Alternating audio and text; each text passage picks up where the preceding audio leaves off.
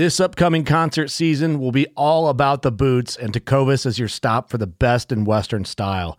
Tecovas has seasonal and limited edition offerings this spring and summer, including men's and women's boots, apparel, hats, bags, and more. All Tecovas boots are made by hand in a time-honored tradition with timeless styles that are always on trend. And Tecovas has first wear comfort with little to no break-in period. It's hard to find this level of comfort paired with this level of style. Stop by your local Tecovas store, have a complimentary drink or two, that's WCB style, and shop new styles. The smell of fresh leather and friendly staff are at your service. Many stores even have leather custom branding to make your boots truly personalized. And with regular live music and events, there's no in-store experience like it. If you can't make it into a store, just visit tecovas.com. That's TECOVAS.com. They offer free shipping on all boots, as well as free returns and exchanges, and ship right to your door. Go to tecovas.com and find your new favorite pair of boots today.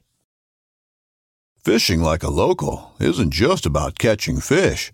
It's about connecting with the environment and the people who call it home. It's about hearing the stories and traditions that have been passed down for generations and sharing unforgettable moments with the people you meet along the way. Fishing like a local is having an experience that stays with you forever.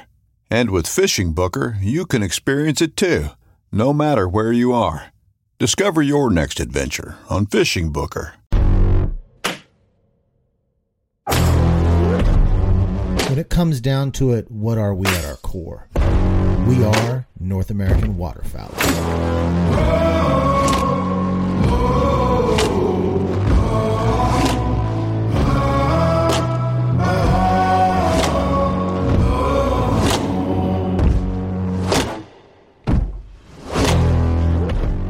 Hello, and welcome to another episode of the North American Waterfowler Podcast. My name is Elliot, and today I am going to be going over my rules for myself in waterfowl hunting. This is year number 32 of my waterfowl hunting career. My first hunt was around age 13, and that would have been in the 80s. My first serious waterfowl hunt was 1991, I believe, 90 or 91 in the fall. And it just hooked me. Actually, that first hunt at age 13 just hooked me. We didn't know what we were doing. We didn't have decoys. We didn't have waders. It was teal season, and we went out there and just kind of sat out there hoping for something. But there was something about that marsh. The sights, the smells. This is why I am a wetland waterfowl hunter.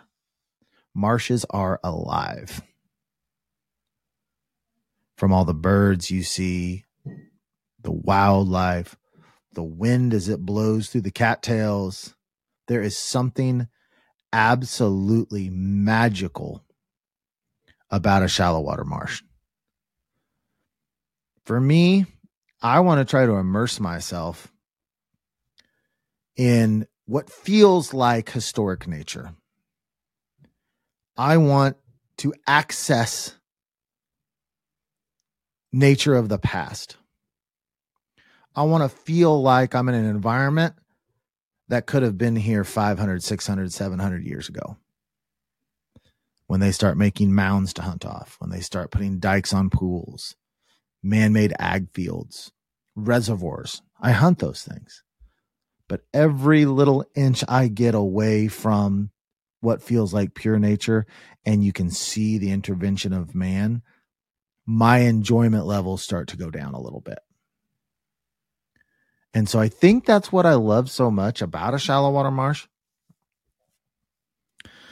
is when you get into a certain marsh that you can't see or feel anything made by man, and it is alive with egrets and herons and pelicans and egrets and rail and ducks, coots,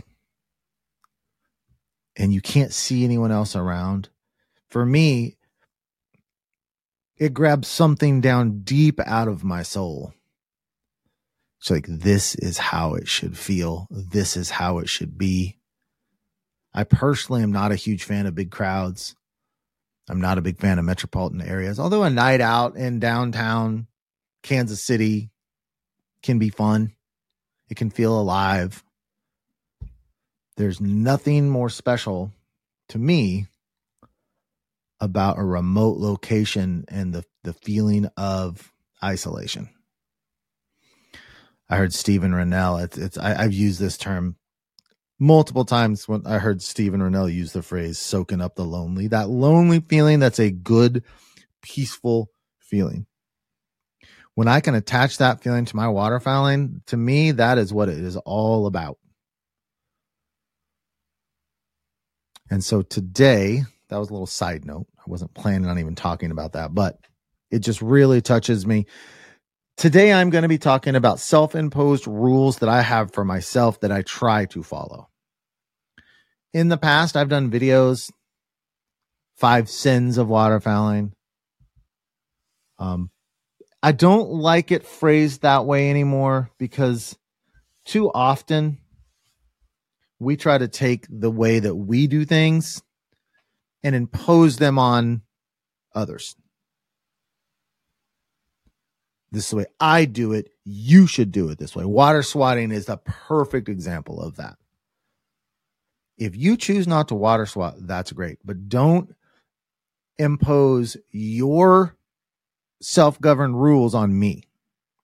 Don't tell me I should do it the way you do it, unless it's something that breaks an absolute moral code.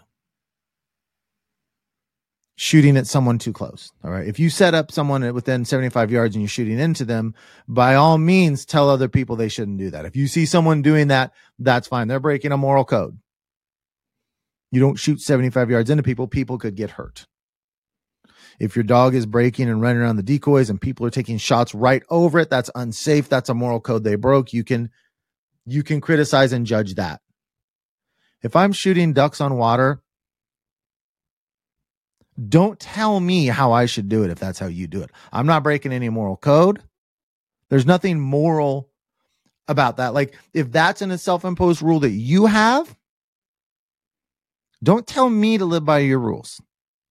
And I don't want to tell you to live by my rules. And I think I've been guilty of this in the past a little bit. As waterfowlers, I think that we are a little guilty at being self-righteous. And I'm putting myself into this, of being a little self-righteous, a little condemning of other people's practices. Now, once again, you have to decide on these rules. Are these moral safety issues? For example, we don't want to leave live, even this one is probably a little subjective, but we don't want to leave live ducks in the marsh to suffer and die. Now, even that's a little subjective, and that's why we ask the question that I've asked so many people the question, how much value does the individual life of a duck have? Because if you believe that a duck's life has no value whatsoever, they're basically no different than crumpling up a piece of paper and throwing it in the trash, then can I really impart that on you? That's kind of a gray one. That's kind of a gray area. I fully believe the individual life of a duck is valuable enough that we shouldn't just willingly leave wounded ones in the marsh without trying to find them. But you could say, well, I have no value. How do you tell me what I should value of that life? I don't think they have a consciousness. I don't think they have a soul. Therefore, don't put your values to me. Okay. Well, we could talk about that's a gray area, but there's some of these that are not gray. I think picking up trash, that is definitely not a gray area. But I've got one on here about volume in a marsh. That's a rule for me, and I should not stick that onto you. I hope that you agree with that rule because that's how I want the atmosphere of a marsh to be. But I don't know that I can forcibly judge you and put pressure on you about that because that's a rule for me that I have. Maybe it's not a rule that you have. And water swatting is exactly into that. You don't have to water swat ever. That's cool. Do not tell me what I can and can't do as far as water swatting. You can give your opinion, but if you're going to act as though this is some type of moral sin, you're not thinking it through properly. You're just not. So in the past, I think maybe I've been a little bit guilty of like, this is how I do it. You should do it this way. I've been like that on past shooting. I think to an extent I'm that way on group hunting. You shouldn't hunt 7 or 8. I think I've been guilty of those types of statements. And that's an example of me taking something that's really an opinion and acting elitist towards you about it and trying to force my ideas on you. And it's something that really, if you hunt 7 or 8, as long as you're not breaking any laws, that should be your preference, your opinion. Another example is social media. So many older guys, they want to act like guys hunting and loving pile picks on social media is a moral sin. That's your opinion, old man. I put myself in that category. I'm 50. If their main objective is to kill limits and to post it on social media, pile picks, you have no right to judge them for that in a condemning way. You can say, I think you would get more pleasure out of hunting if you had a more intrinsic value for it. But for you to act as though that is morally wrong, that is imposing your rules for yourself on others and something that's not unsafe and ultimately not immoral. And you see it so much. You see it so much in waterfowling. It's like this condemning of people, this like infighting. If you want to see it on display, go to the Kansas forums. You'll see it on display. There's a bunch of old men there that love to be holier than thou, that love to act like they are the gatekeepers and they know what's the truth and they know what's right and they know what's wrong. And you better not have a dissenting view, because if you have a dissenting view, they're going to rip your character and your motives without even knowing you. So with these, and we're going to address that in a later episode. I'm having Titus and Jake on a week from today, and we're going to really dive into more of that topic and more of that issue. We'll get into it because it definitely needs to be addressed. So with my rules that I'm about to put out, as I'm getting older and I'm trying to be more mature, better, less judgmental, less trying to say, I like doing it this way, therefore you should do it this way. These are rules that I'm having for myself. My hope is that you agree with most of these rules and you choose to bring these rules into your personal practice. But if you don't, these are my rules. Now, like I said, some of these I do believe are, we can call them moral truths. Picking up after yourself and your trash being one of them. And some of them are just my opinion. But these are rules that I have for myself. So before we get into those, I do want to talk about the partners here on the North American Waterfowler. The first one is Final Approach. Their website is fabrand.com. And I got their backpack this year. Backpacks have always been a little bit of a struggle for me because they end up being a little too small. I bring way too much crap on my hunts. I do. And I saw Jordan from Duck Gun Chronicles and Josh from Outdoor Limits. They had this last year. I was like, I got to get one of those. And I've got it. And I absolutely love it. Not fully waterproof, like you can't submerge it, but it's a fantastic bag. There are so many good products at fabrand.com. I challenge you to just go and look. Look at what they've got. If you choose to buy something, there's a 10% off code FDH10. But they have fantastic equipment. Fantastic equipment. The second one is Onyx Maps. I use it, as I've said, every single hunt. Yesterday, Fumbles and I went on a hunt, and I've only hunted this place one time in my life. This is time number 2. I've only been into the spot about 5 times. The other 3 or 4 times being scouting. And so there's about a 100-yard walk to get in there. And in the dark, I get horribly turned around. I don't know if you do or I do. If you're not on a path and I'm off the path, I just get turned around. So the last couple of times been in there, I've been trying to use a trail marker on the Onyx Hunt app, where I just have it keeps a trail of where you're going. It tells you how far you went, how fast you went, all that stuff. And you save it. You can even name it. And so when I went in there, I go, about 20 yards. I check the app, make sure I'm not on the trail. It's just fantastic. Go and download that. And the last one, if you're looking for a duck call, you want to check out Bobby Hayes' call selection, ducklandercalls.com. And he actually has, you need to check out what he's doing, because he's got this thing called The Tribe where he's putting out a ton of free content. He is really pushing into wanting to have an impact on the waterfowl community. It's really awesome stuff. If you want to pick up a duck call, his duck calls are second to none. It's ducklandercalls.com. And over there, you can get 10% off for using the code NAW23. That's non-North American waterfowler, NAW23. All right. And it really helps me if you support the partners.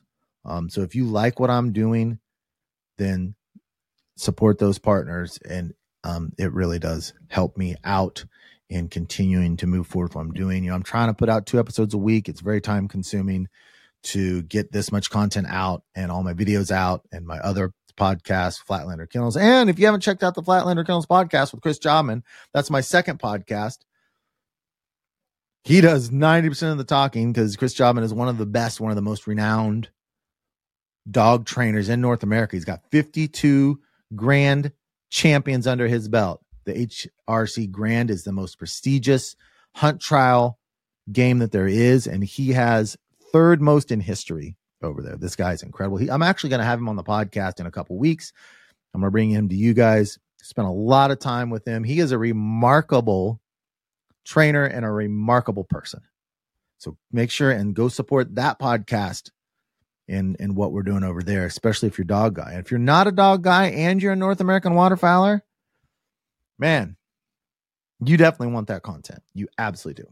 All right. So let's going to go on to rule number 1 that I've got for myself. And when I say these rules, I sat down and thought, it's like, what rules do I really live by? What rules do I want? I want to behave in a certain way. I want to present myself in a certain way. So what rules do I really, really try to follow? I'm sure that I've missed a couple that I follow, and later on I'll listen like, oh, I forgot this, I forgot that. The first one is shot selection. Not crippling and wounding birds is of the utmost importance to me. And so my rule for shot selection, number 1 is I don't want to shoot passing birds, although I do take some of those shots, but I don't want to do that. I want to shoot decoying birds. My ultimate goal in waterfowl hunting is not to kill ducks. That's not my ultimate goal. My ultimate goal is to kill decoying ducks with their feet down.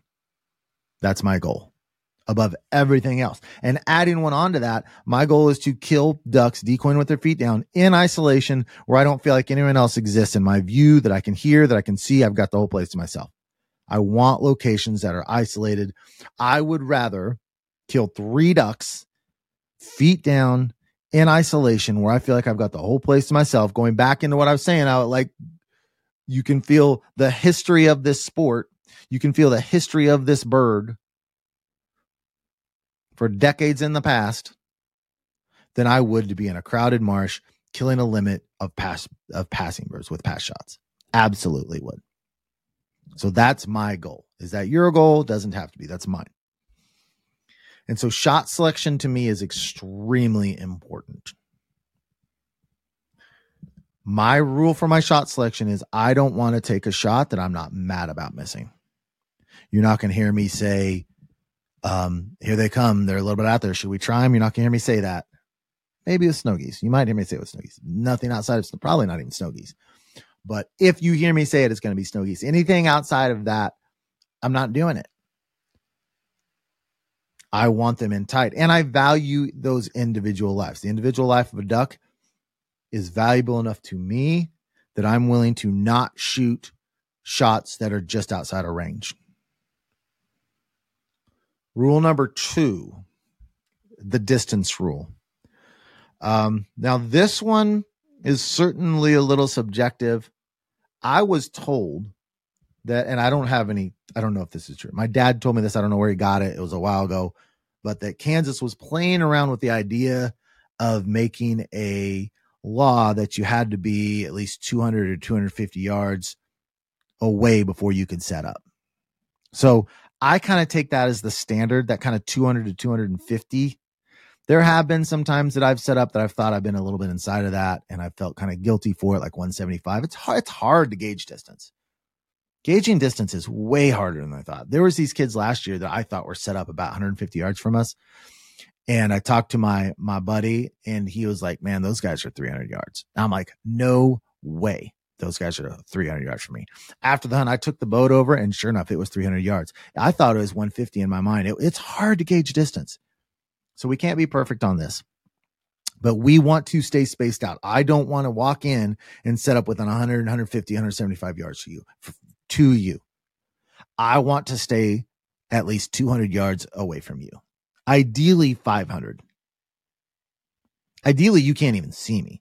So and you will see this on season 2. If you want to see this hunt, this is season 2, FDH season 2, 2016. I believe this was hunt 2 of that year.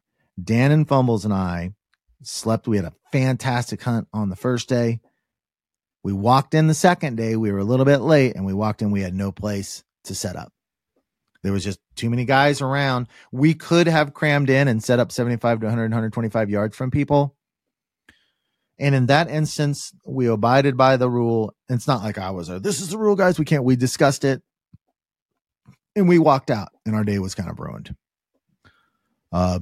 Because I just think that I look at it like this. Now, I've had people say, it's public land. It's public land. I can do whatever I want. And my thought on that is right. Okay. So if you're sitting in a public park, in a public space, and you're on a park bench, and it's you and your wife, or you and your friend on a 2-person park bench, and a third person comes and sits on your lap or crams in between you and your friend, that same philosophy applies. Yes, this is you, the person. Hey, what are you doing, man? You're in my personal space. You're touching me when you're sitting down. This 2-seater bench was obviously taken, and you came and you sat your ass down and squished us in here, and we don't even know you. And that person can say, hey, public land. This is a public park, man. I can sit wherever I want. Right. You can, but you're an asshole if you do that.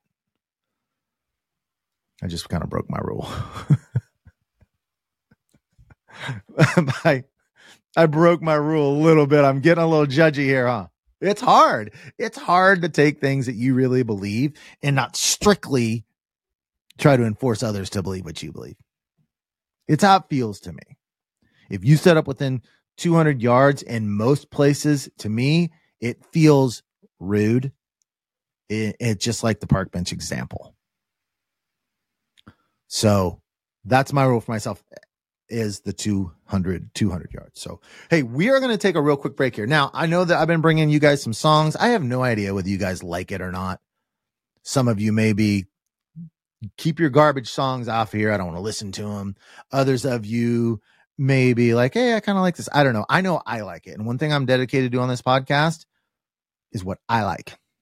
Because I really, right now, this podcast out of all my content is my favorite thing. I'm having more fun with this podcast than I am with the videos, than I am with the FLK stuff. This is what I'm having the most fun doing. And so my dedication to myself is to do what I find fun to do. So I don't know if you're liking these songs or not, or like the segment, but that's what I'm doing.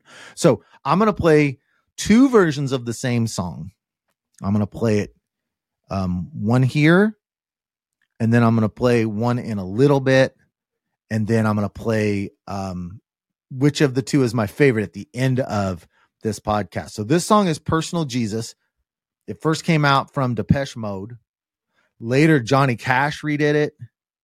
And I think it was later redone by Marilyn Manson, which that version I hate because it turns personal Jesus and like it warped the meaning to it's your own Jesus.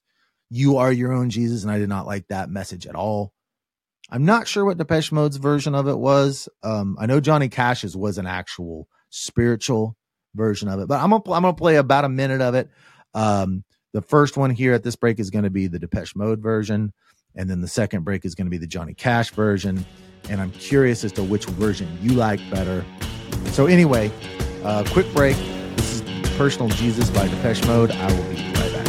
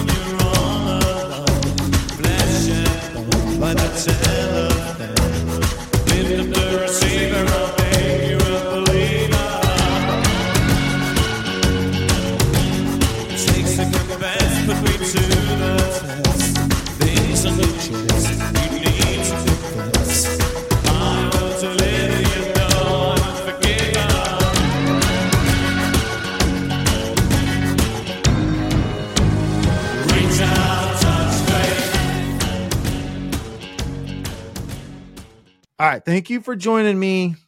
Let's get back into the rules here, or thank you for being back with me, I should say.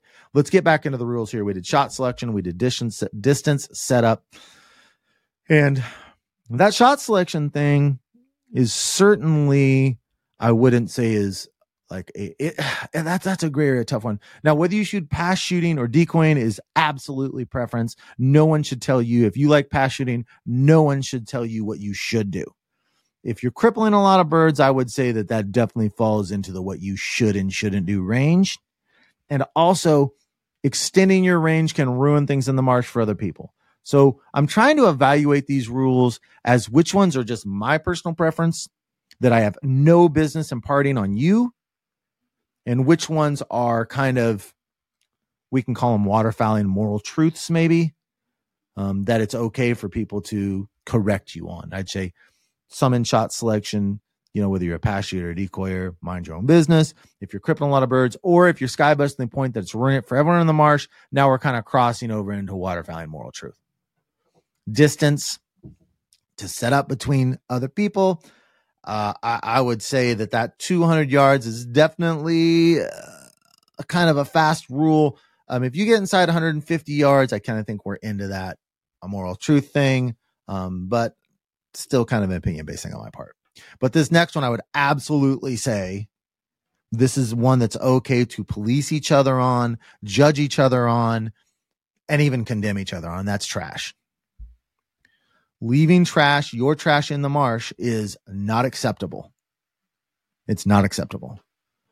I know for a fact that these guys that work at these public places have to go around and pick up wrappers, food wrappers, shotgun shells, condoms in the parking lots of public parks, not necessarily the hunting places, I hope.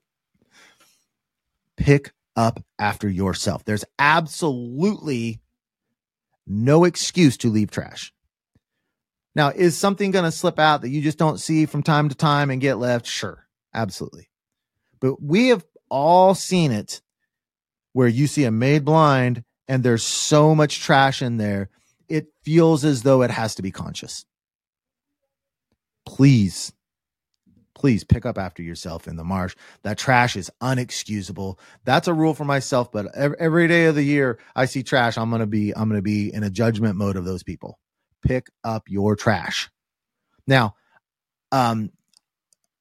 here's where I can be better at this, because I'm not perfect at any of these. If I'm hunting by myself, and my shotgun shells, and I don't just see them, there are times that I forget to look for them, because sometimes you just have to look for them. If you're hunting in a group of 3 or 4, and after hunt, you've had a good hunt, you're going to look around. They're littered everywhere. That should be a no-brainer for you to pick up those shells. What's hard to remember is you only have a couple passes. Let's say you and your buddy only shoot 4 shells each. You're not going to see them laying around, so it may not hit your consciousness, and you may forget and leave those. So that's an area that I can definitely get better on, is looking around after the hunt when it's not obvious and picking them up. So hopefully that this is something that we can do better on. All of us can do better on this. So please, if you're one of those guys that just doesn't think about it, guys, it's really important that you don't leave your trash imprint on a public land. These are sacred grounds.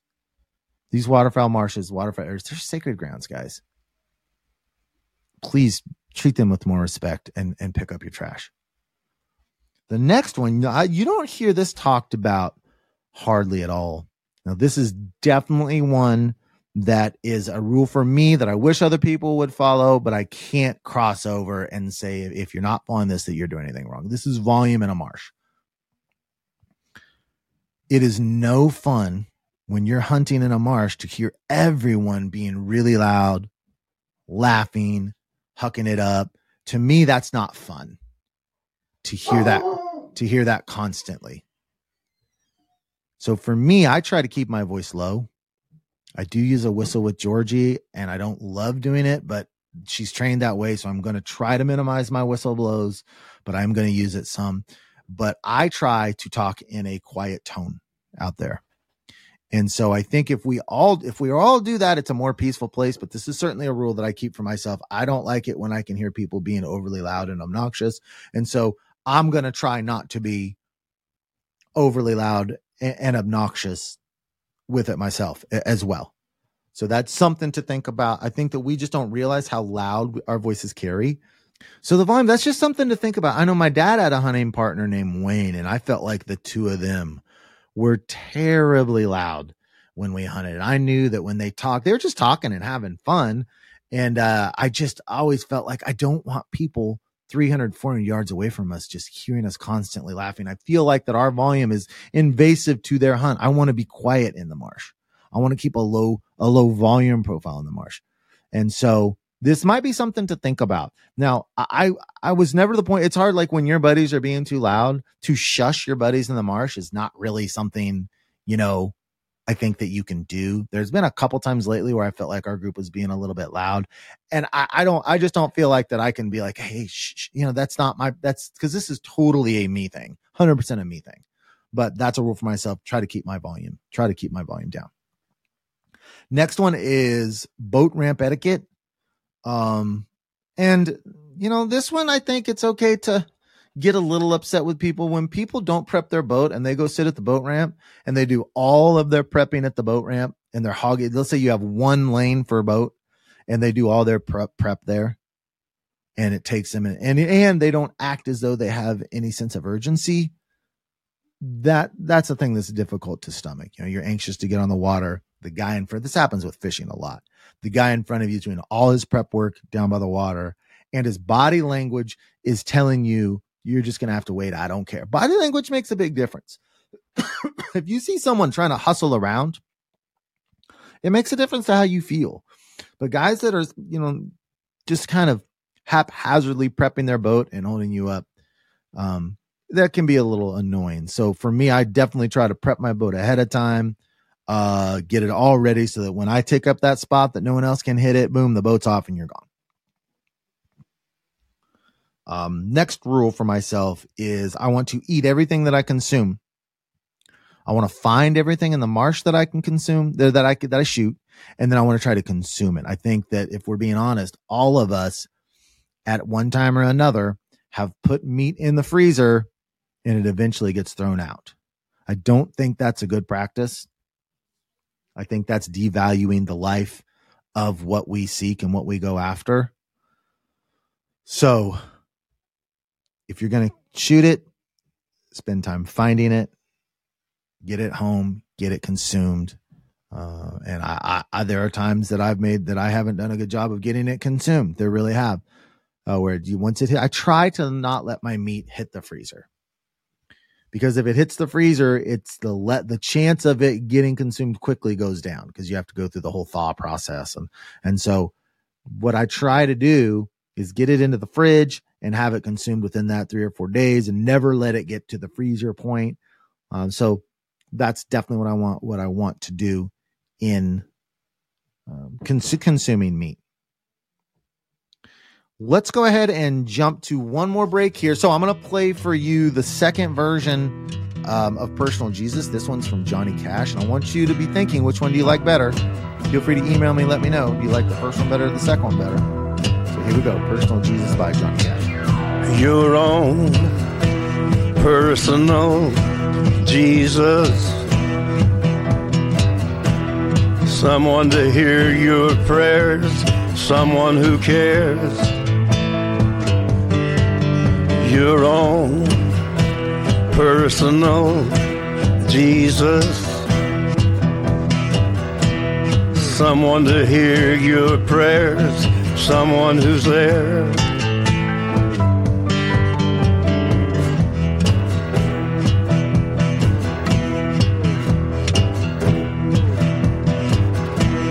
Feeling unknown and you're all alone.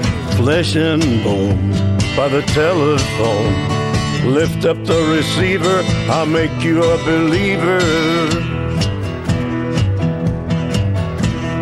Take second best, put me to the test. Things on your chest, you need to confess. I will deliver, you know I'm a forgiver.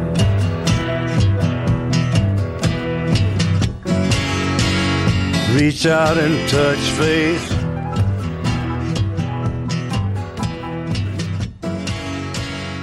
Reach out and touch faith. All right, we are into our last little segment here. I've got two more group rules, or two more rules for myself that I hold when waterfowl hunting. I don't know if you agree with them. I don't know if you disagree with them, but these are definitely things that I try to live by in my waterfowling. And this is group hunting. Now, this one is actually whether you're legal or not. The law states that you need to know which birds that you shot.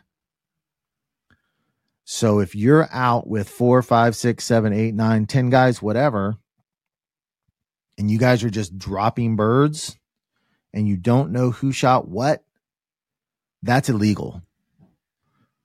You need to have your own pile. Now, you don't always know what you did and didn't shot, but some groups don't even discuss it. What we try to do is like, who shot what, whose is this, and you give it to the bird, the person that it's assigned to. If we decide Aiden shot something, Aiden's got the birds, they're with him. When I was down at Joel Strickland's, the last guide service he worked for, Cypress Crossings, they had straps for each guy. And so they're putting them in the strap. Now, you didn't really know, it wasn't really talked about who shot what, but there was a strap for each person. So it was getting it divided up. You can't just have them in a big pile. And I want to know what's assigned to me. It's not enough for me to just shoot. I want to know, yes, that was my bird. Give me that bird. Let me touch that bird. Let me see its feathers. Let me hold it. That's what I personally want. So you don't have to be as thorough about it as my group is, because we're always like, when I shoot, if I think I killed something and other people are shooting at it, here's how I'll phrase it to other people. I think that I shot that bird. Did anyone else think they shot that bird? What you don't want to say is, I shot it, that's mine, right? Because you don't know. There are times in which I've seen on video, the shots are simultaneous. So when you pull the trigger, someone else is pulling the trigger at the exact time, and you have no idea someone else shot the bird. And so through your vision, because you pulled the trigger and that bird crumpled, and wow, I know I shot that bird. Well, you really don't know you shot that bird because someone else pulled the trigger the exact same time as you. So your brain did not register that trigger was pulled the same time your trigger was pulled. So visually, it certainly looks as though you shot the bird. It feels as though you shot the bird, but you actually don't know that you shot the bird. I had a really bad example of this. I'll give you two stories about this. One was I was the dumb one, and the other one was another kid was the dumb one. So when I was the dumb one, we were out pheasant and quail hunting in my old uncle's land in the Gypsum Hills.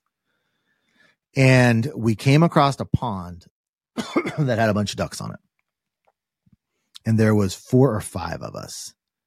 And we snuck up on the pond. We were going to, whenever we were upland hunting, and we always jump ponds if we found them, and that was really added to the day. Yeah, I shot this many pheasants, this many quail, and look, we got these many ducks. And so we snuck up over the dam and we started unloading. The 4 of us, I think it might have been 5 of us, started unloading. 5 birds dropped, and I claimed that I shot a triple. I was just like, I shot 3. It's like there's 4 guys shooting, man. You make yourself look like a dope. I don't know if I shot 3. I thought I did at the time. I was like in high school. But you don't know. Just the other day, there was a pass that came in. I saw this on my shot cam. 4 teal came in. I shot. 1 dropped in the timing of when I pulled the trigger. And in my mind, I thought, I'm not confident about it, but I think I might have shot that bird. On shot cam footage, it wasn't even the bird that I had shot at. I shot at the second bird. The 4th bird dropped, but the timing of it from when I pulled the trigger and that bird crumpled was perfect. And my mind told me in that split second, I might have killed that. I wasn't emphatic about it, but I wasn't even shooting at the bird that folded, and my mind told me I shot it. So, which was crazy. So you in that group hunting scenario, or even with your group, you just can't start claiming out birds emphatically as like fact, I shot. And so you just want to do it like, and if my buddy Jeremy's listening, because I know that in one hunt, I remember Jeremy saying, I don't want to be the kind of guy that calls all the birds. You don't, Jeremy. You don't. So I'm not speaking to you on this. You handle it just fine. It always just needs to be phrased as I thought I shot that bird. I think I shot that bird. You never just want to be the claiming guy. Did anyone else think they shot the bird? And so if Jeremy and I both say that we shot the bird, I really thought I shot it. I really thought I shot it. If I'm sitting with 4 birds, Jeremy's sitting with 2 birds, we're probably going to be like, all right, Jeremy, yeah, go ahead. You can take that one. That's your third. What we don't do is just say, all right, add it to the group pile. That's illegal. That's illegal to do. To just add it to the group pile. There should not be a group pile. There should not be a group pile. There should be individual piles assigned to each person. Now, one rule for me that is completely 100% my own preference is I don't want to hunt more than 4 people. I have hunted 5. I don't think I've ever, well, when I was down at Cypress Crossing, I hunted more than 5, but that was a different situation.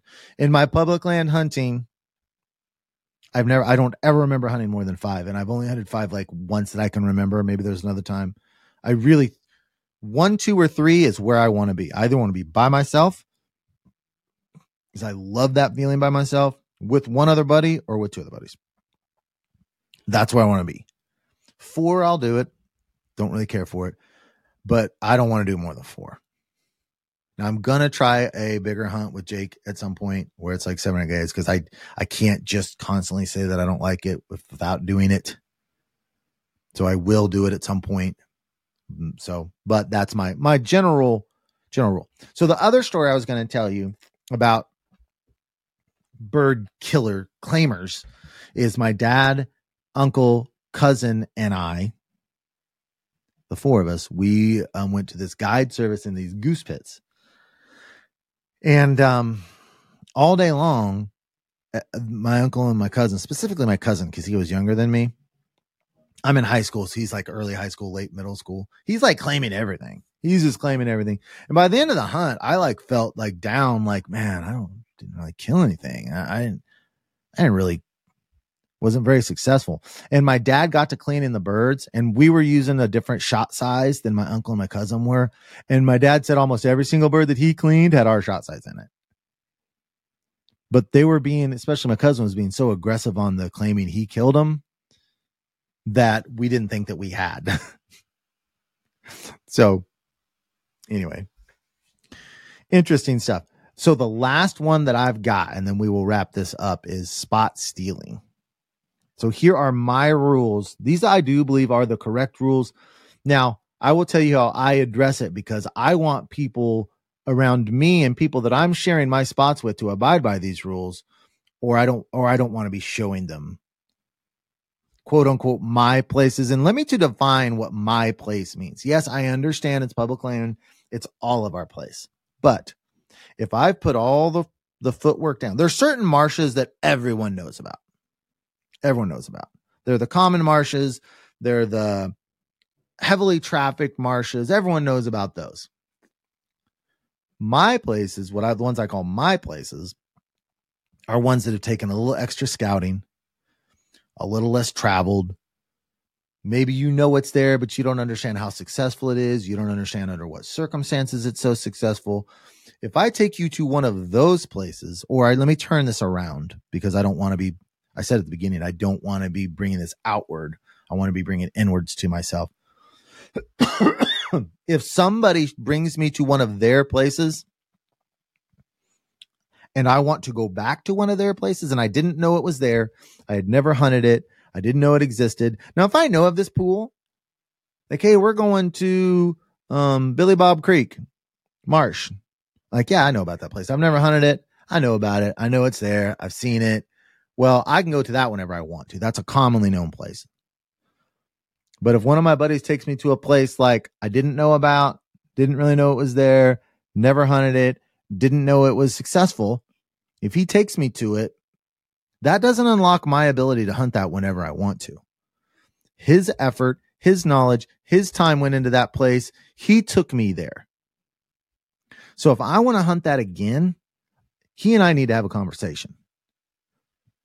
And depending on how secret the spot is, there's one place my buddy Charlie told me about. I've never hunted it. Now, I still to this day, Charlie told this to me about like 10 years ago. I still have not hunted it. I know it's there. And still to this day, if I was going to hunt that, I would probably check with Charlie. I had no idea they shot ducks in this area of the lake until he told me. So I'm still going to pay him that respect if I want to hunt it and just say, hey, Charlie, I know you told me about this place. Are you going in there that day? Are you cool with me going in there that day? That's how it's going to play out. And so that goes to those marshes. If you take me to a place that I didn't know was good, I didn't know was there, I better ask you if I'm going back, because you showed that to me. If I take someone, word travels really fast in the waterfowl sport. Word travels really fast. So that's my rule. That's my rule for that. You're going to get a phone call and an ask. And Ben the Man, it's kind of been that way with Ben the Man, because last year, Ben the Man took me and Aiden and Fumbles to this lake spot we didn't know existed. Aiden wanted to hunt it the next year. Aiden called and talked to Ben. I wanted to hunt it this year, 2 years later. I called and talked to Ben. And you know what? He and his son and his grandpa were planning on going there. So what happens if Ben takes me to this spot 2 years ago and we kill all these limits? 2 years later, we beat him into his spot that he showed us. It's my opinion that's not good. He's trying to take his kid and his dad, or his dad-in-law, father-in-law, I can't remember which, into this spot that he showed us, and we beat him into it. You see the dilemma there with that? Or better yet, worse yet, I start running my mouth to people, and then some guy that I told about Ben the Man's spot beats Ben in there. Now, it's not Ben's spot. It's public land. But especially in this state where we just do not have much public land, places are of the utmost importance because we don't have that much public land. And so I believe there should be some rules and procedures about locations and being respectful about it. So I don't know. If you feel like I'm off base on this stuff, or if you feel like I missed a rule, please look me up. Instagram @freelance duck hunting.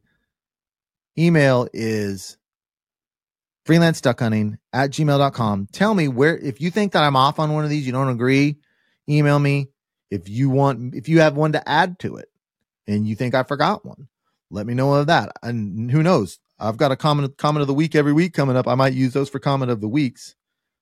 And I'm still looking for you water swatter haters for someone to come on here and have a conversation with me and try to change my mind about my ideas of water swatting. Because some of you think that it's like one of the most unethical things on the planet because it really triggers you. Please let me know. Come on here. We'll have that conversation. We'll talk about it. I would love to have that. I want at some point to have someone on to talk about these things. Or if there's anything I said out of this list, you're like, you are way off base on that. I would love to have some listeners on to like challenge me on some of this stuff. So anyway, thank you for joining me today. Remember, I'm trying to get out releases every Monday, every Thursday.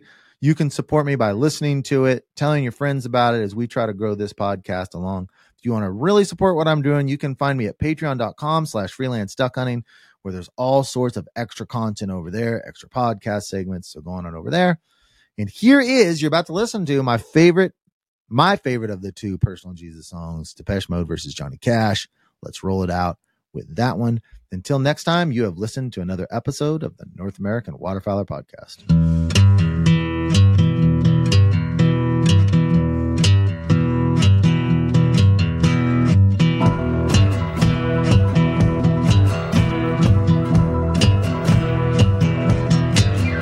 Your own personal Jesus,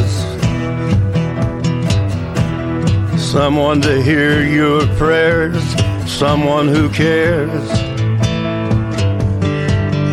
Your own personal Jesus, someone to hear your prayers, someone who's there.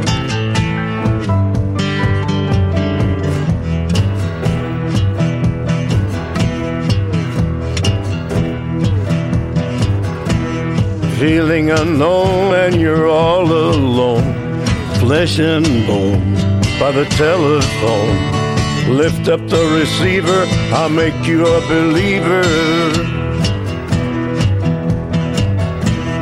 Take second best, put me to the test. Things on your chest, you need to confess. I will deliver, you know I'm a forgiver.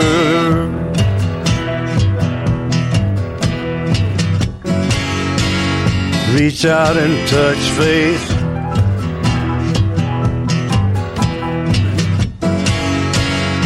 Reach out and touch faith. Your own personal Jesus, someone to hear your prayers, someone who cares. Your own personal Jesus, someone to hear your prayers, someone to care.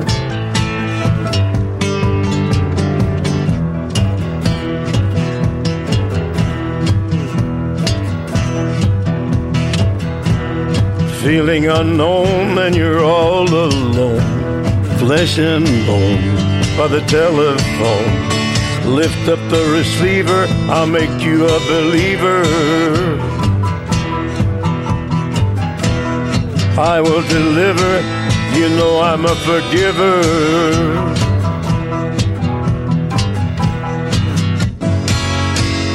Reach out and touch faith.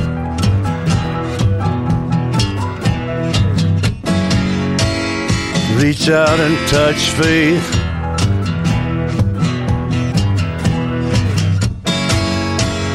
Reach out and touch faith.